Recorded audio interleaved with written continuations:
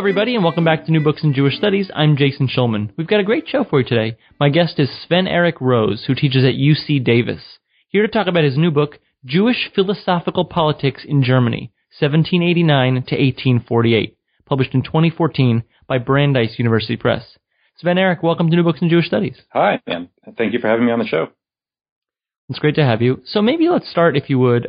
Tell us broadly and briefly about 1789 and 1848. Those are two revolutionary years in Europe. What happened between those two turning points for the Jews of Europe? And did it have any special meaning for the Jews of Germany? Right. So a lot happened for the Jews of Europe, for Western Europe especially. So especially in France, with the French Revolution, which you alluded to, which began in 1789.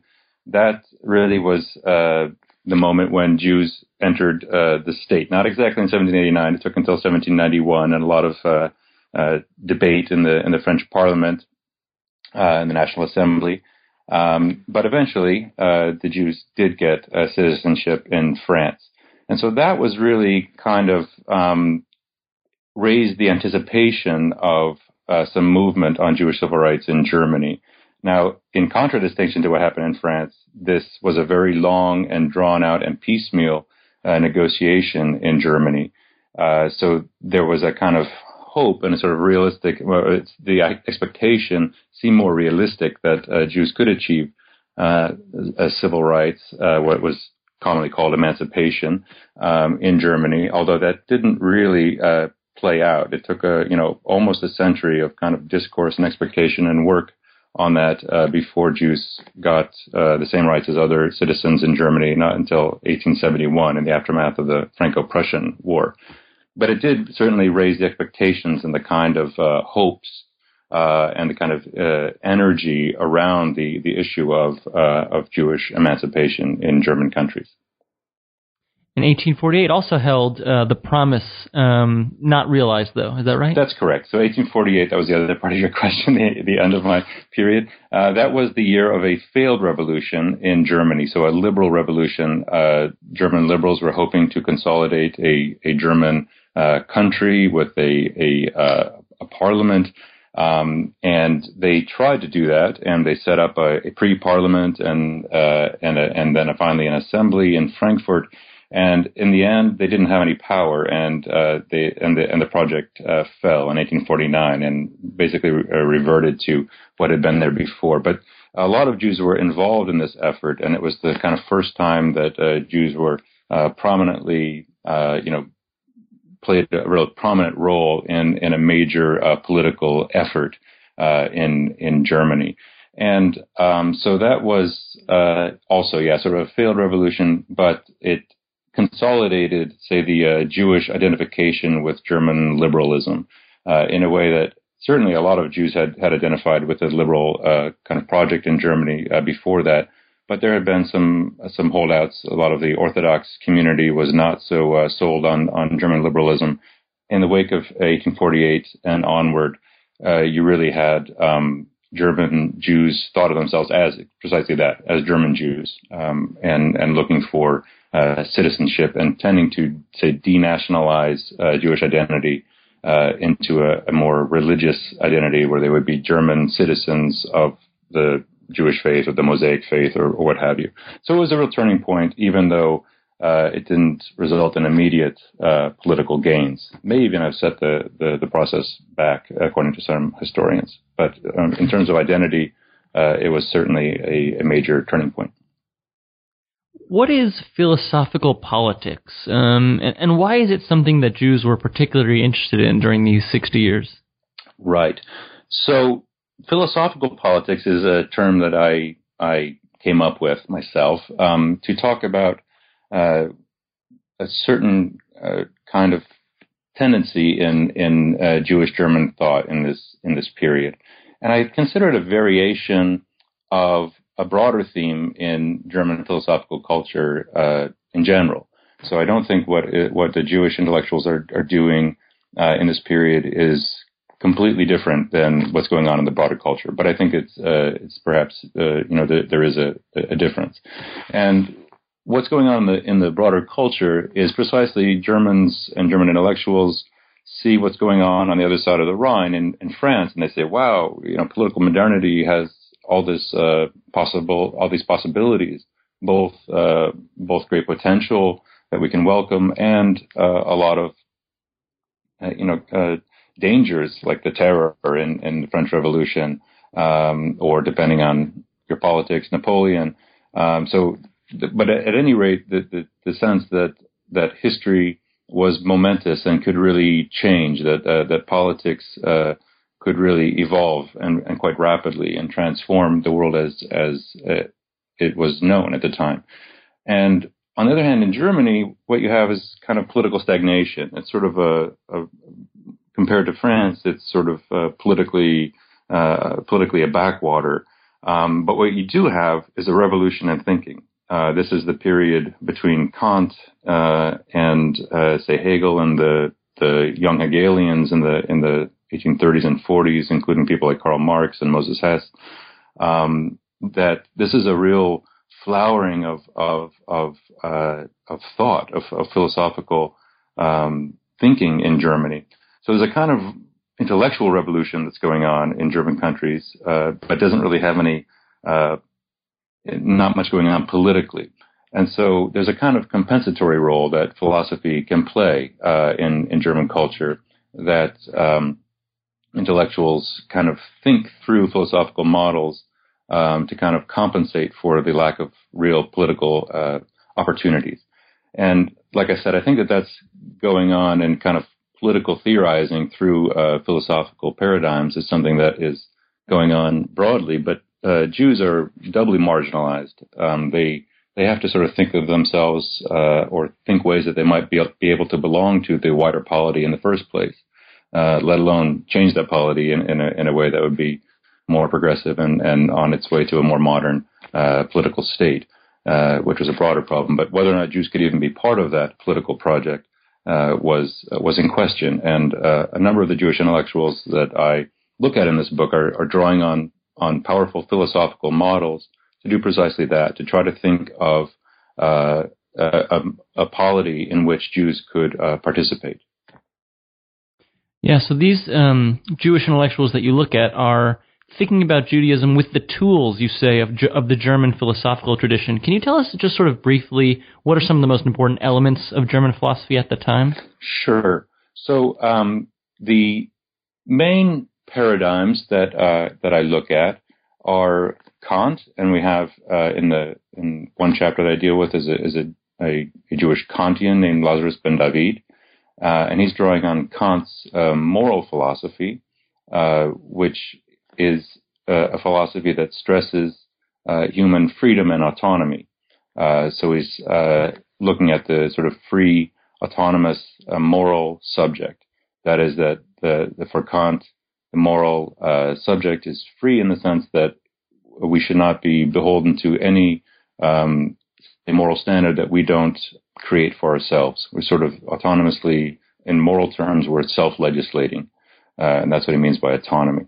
And so Ben David kind of thinks of citizenship in these terms. He thinks that if you have a rational, autonomous subject, then that kind of subject would be fit for citizenship in a modern German state, which of course doesn't really exist anywhere, right? That's not on the table. Nobody's saying if you Jews reform yourselves and become rational according to the Kantian model, then we will give you citizenship rights. That's not really a realistic negotiation, but it's a kind of a vision and a hope.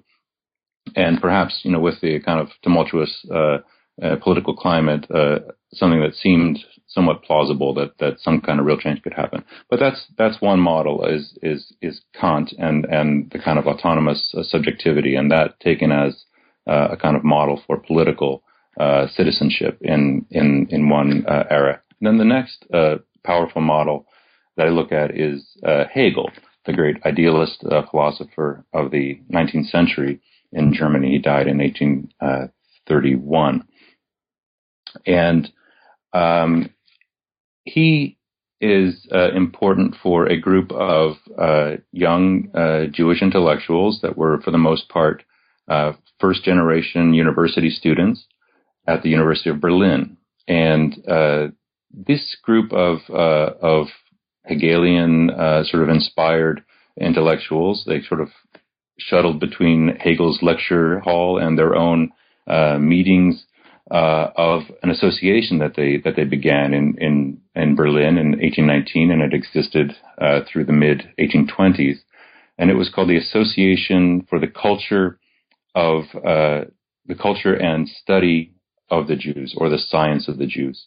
Wissenschaft is the German term, and this group has a kind of an important place in Jewish studies as a discipline, and that is that they invented the term Wissenschaft des Judentums. That's either, like I said, science of Judaism or the academic study of Judaism. And so they are kind of looked at as one origin for a secular approach, an academic approach to Jewish studies.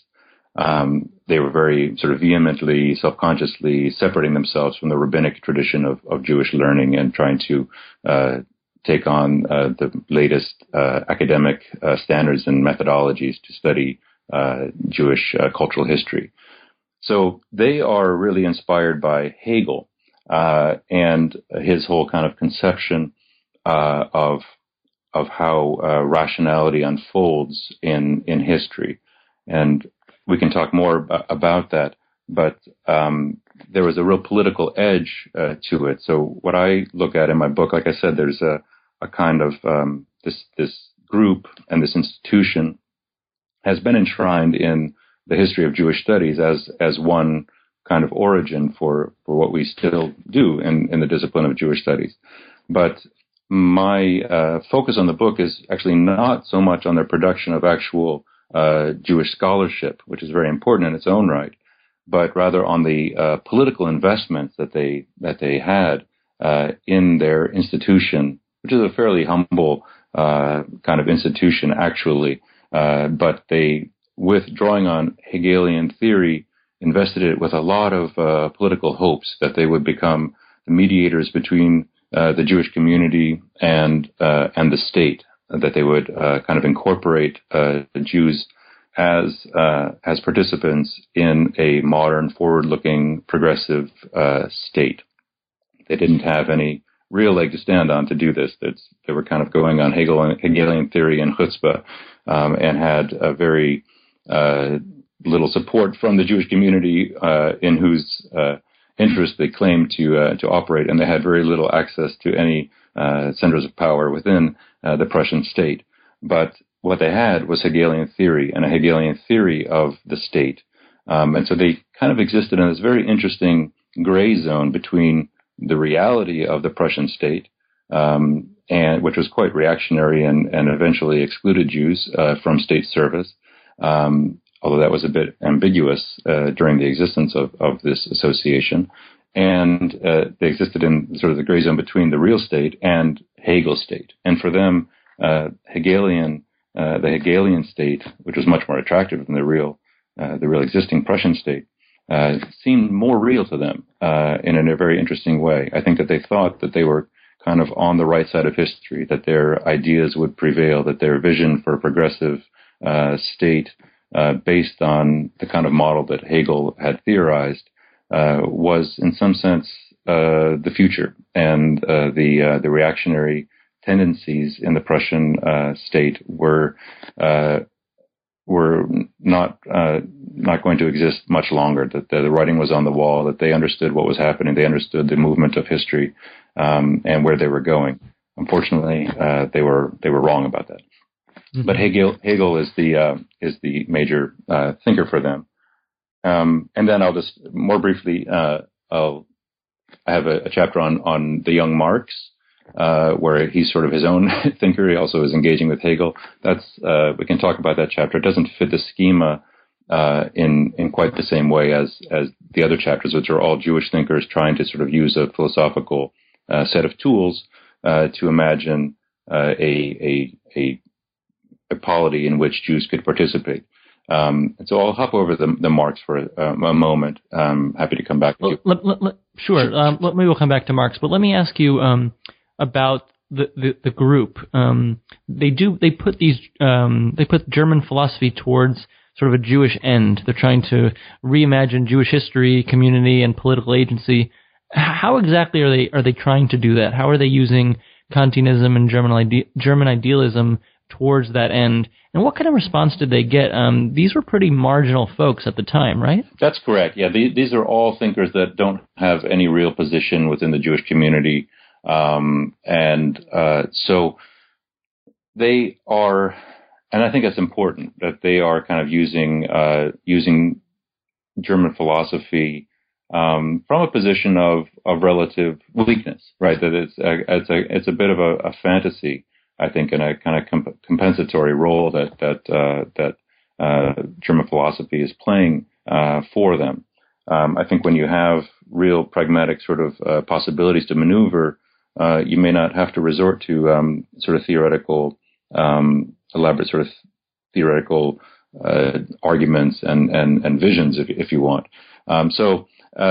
But there on the one hand, I think that there was a sort of a sense that this thought both by Kant and by Hegel, which were really new. I think it's an important thing to remember when these particular intellectuals, Lazarus Ben David and the group of the Association of the Study of Jewish Culture, was when they were working with these ideas. These were very new, innovative ideas. They've become sort of part of intellectual history and part of curriculum. So we don't really think of them as so radically new, but they were right there at the beginning. And I think that they really sort of thought that these ideas were unlocking a kind of potential for the way that modernity was going to unfold. So there was a definite kind of overestimation of the power of thought itself. I think that they sort of thought that these powerful ideas were going to sweep away a lot of the antiquated structures of absolutism and the kind of backward quality of the German political situation. So a kind of harnessing their political project to this engine of radically new philosophical thought, which in the end is not a very good motor to harness your politics too. But it's an interesting thing that happened and something that I was really quite fascinated with.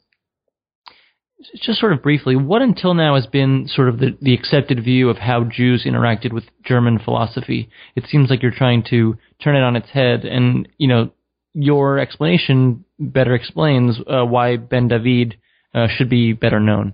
Right. Well, there's a couple things that I do sort of upend, and one sort of standard narrative about the Jewish reception of Kant and of Hegel, and Spinoza is the other important figure in my book that is a bit different because he wasn't a contemporary, of course, but his reception was important. But Kant and Hegel in particular, it's fairly standard to think that Kant was kind of the philosopher that German Jews adopted almost as sort of the good German philosopher with whom they could work. You find a long history of Jewish Kantians kind of seeing analogies or harmonies between Jewish ethics and Kantian ethics, or at least purporting to see these harmonies. And Hermann Cohen, who died during the First World War not as a soldier, as an older professor, but he was sort of at the end of this history of Jewish Kantians, and he almost saw Judaism and Kantianism sort of intellectually as very, very similar. And so that's kind of been one standard take. And then the other one is that Jewish studies has tended to be very reticent towards Hegel.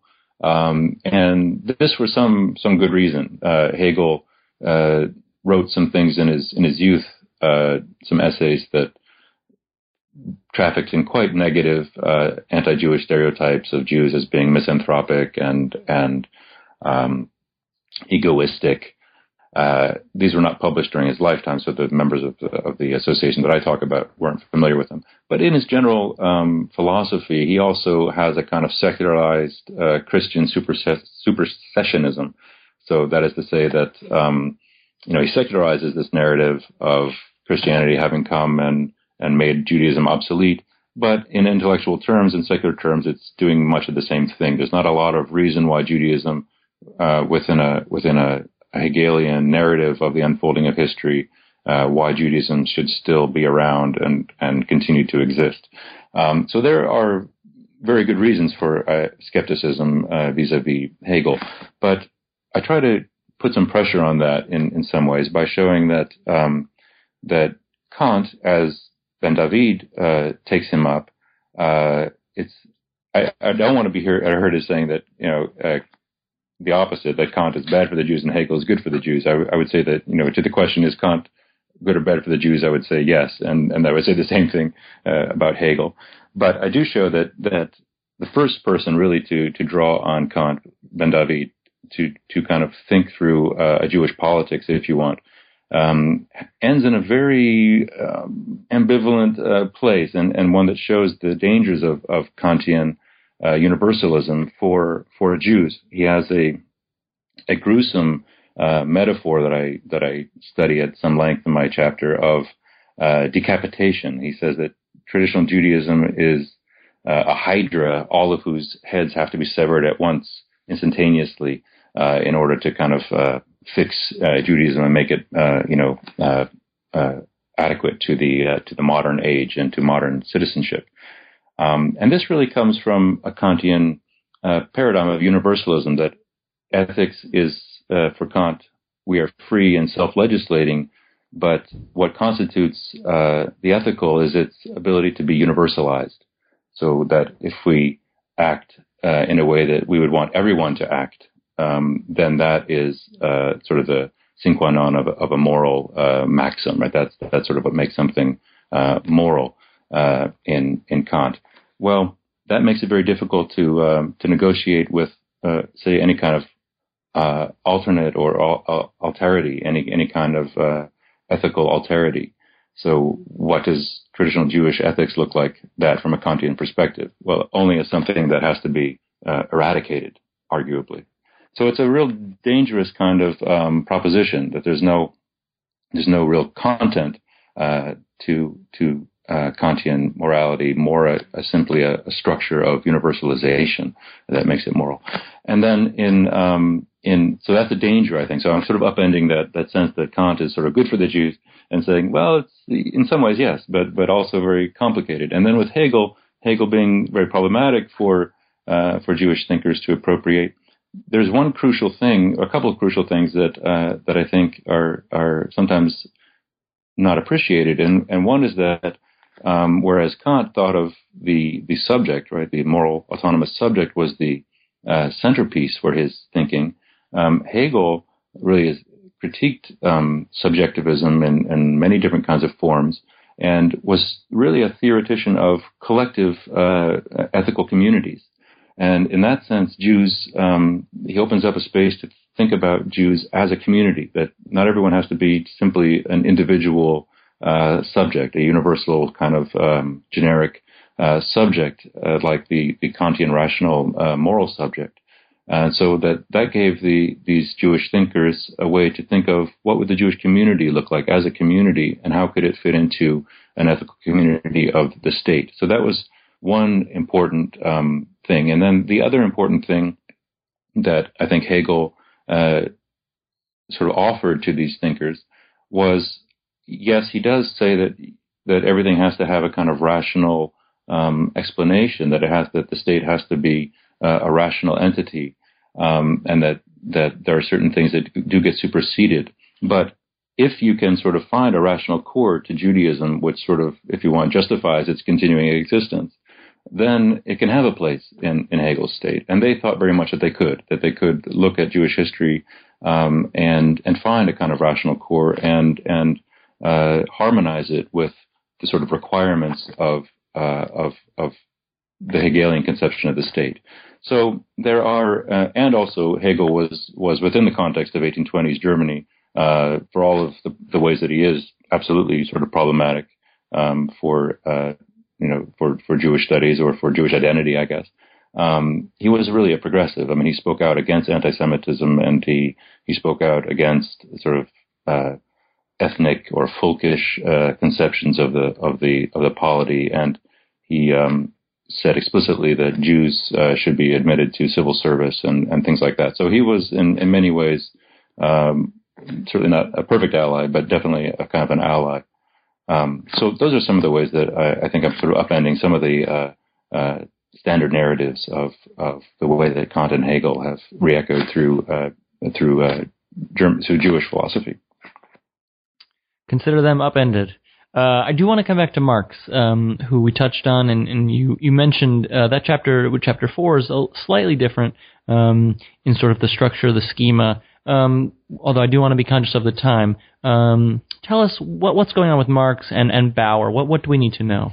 Okay, well, I'll try to do this briefly, as you sort of indicated. The time is running short. So Bauer, there's a famous, infamous essay by Marx called "On the Jewish Question," and it is formally a review of some essays by Bruno Bauer.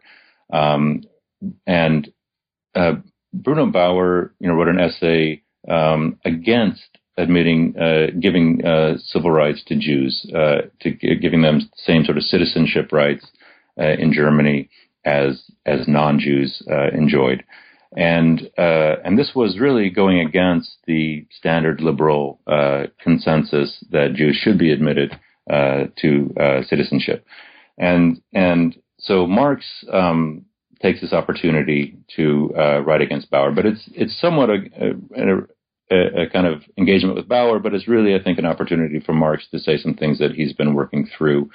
And the reason why this is in a sort of infamous piece is that Marx, in the second half of his essay, resorts to some very ugly anti-Jewish rhetoric, calling Jews, bodily and egoistic and venal. And it's really quite striking how just kind of dripping with anti-Jewish sentiment this piece suddenly becomes. And so that's been kind of a conundrum. It's a very important pivotal piece for Marx in his path towards getting to historical materialism. And so it's an important piece. It's in every major anthology of the early Marxist writings. And it's been sort of notorious within Jewish studies as how do we interpret this? And different interpretations have been that Marx is writing out of Jewish self-hatred or usually that. And that's been a kind of consistent sort of essay that people have gone back to and tried to understand from various points of view. And I try to understand it differently. So I try to not understand it from a psychological point of view. Why is Marx, saying such nasty things about Jews? But what is this decision to say such nasty things about Jews doing in his theoretical development? So I try to talk about what is the sort of function of the deployment of this anti-Jewish rhetoric in Marx's development.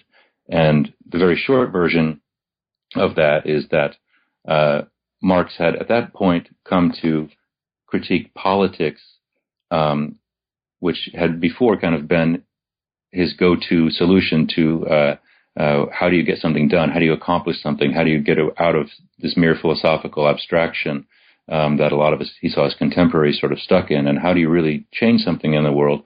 Well, for a long time, he thought that politics was the way. And at this point, he's come to sort of move beyond liberal politics, and he's moving to radicalization and towards socialism and communism and revolution, right? Not politics, but as we sort of common political activity, but rather social revolution. And so politics has become this empty category, and he's saying that the political state is just another version of religion. It's just a political heaven. You have rights, but they don't mean anything. And so he needs something that is an alternative to this empty, evacuated category of the political, and that has to be the social. And yet he doesn't yet have his real theory of production and what we now sort of associate with Marxism. That's not in place yet. And so really what he has is a rhetorical gambit to kind of give himself the sense and the illusion of talking from a place that's very real, as opposed to abstract and ethereal. And the way that he can sort of gain purchase on this reality or this the pseudo reality, if you want, is to make the figure of the real Jew, which is his phrase, the real Jew, as opposed to the theological Jew or the Jew of belief, but the real social embodied Jew, the more that he abuses that figure, the more leverage he gets from that figure, that he can say that he's speaking from a place of reality. So I call it a kind of an abusive embrace of the figure of the Jew. That it's a term of abuse, but as much as the more he abuses that figure, the more obscene he makes that figure, the more he kind of gains from that figure. He can embrace that figure and use it as a platform from which to be speaking from some kind of solid social reality rather than an ethereal political set of illusions. I think you captured that very briefly and succinctly. Thank you. Sven Erik, I want to thank you so much for being on the show today. The book is Jewish Philosophical Politics in Germany, 1789 to 1848, published in 2014 by Brandeis University Press. The author is Sven Erik Rose. Thank you for listening, and we'll see you next time. Thank you.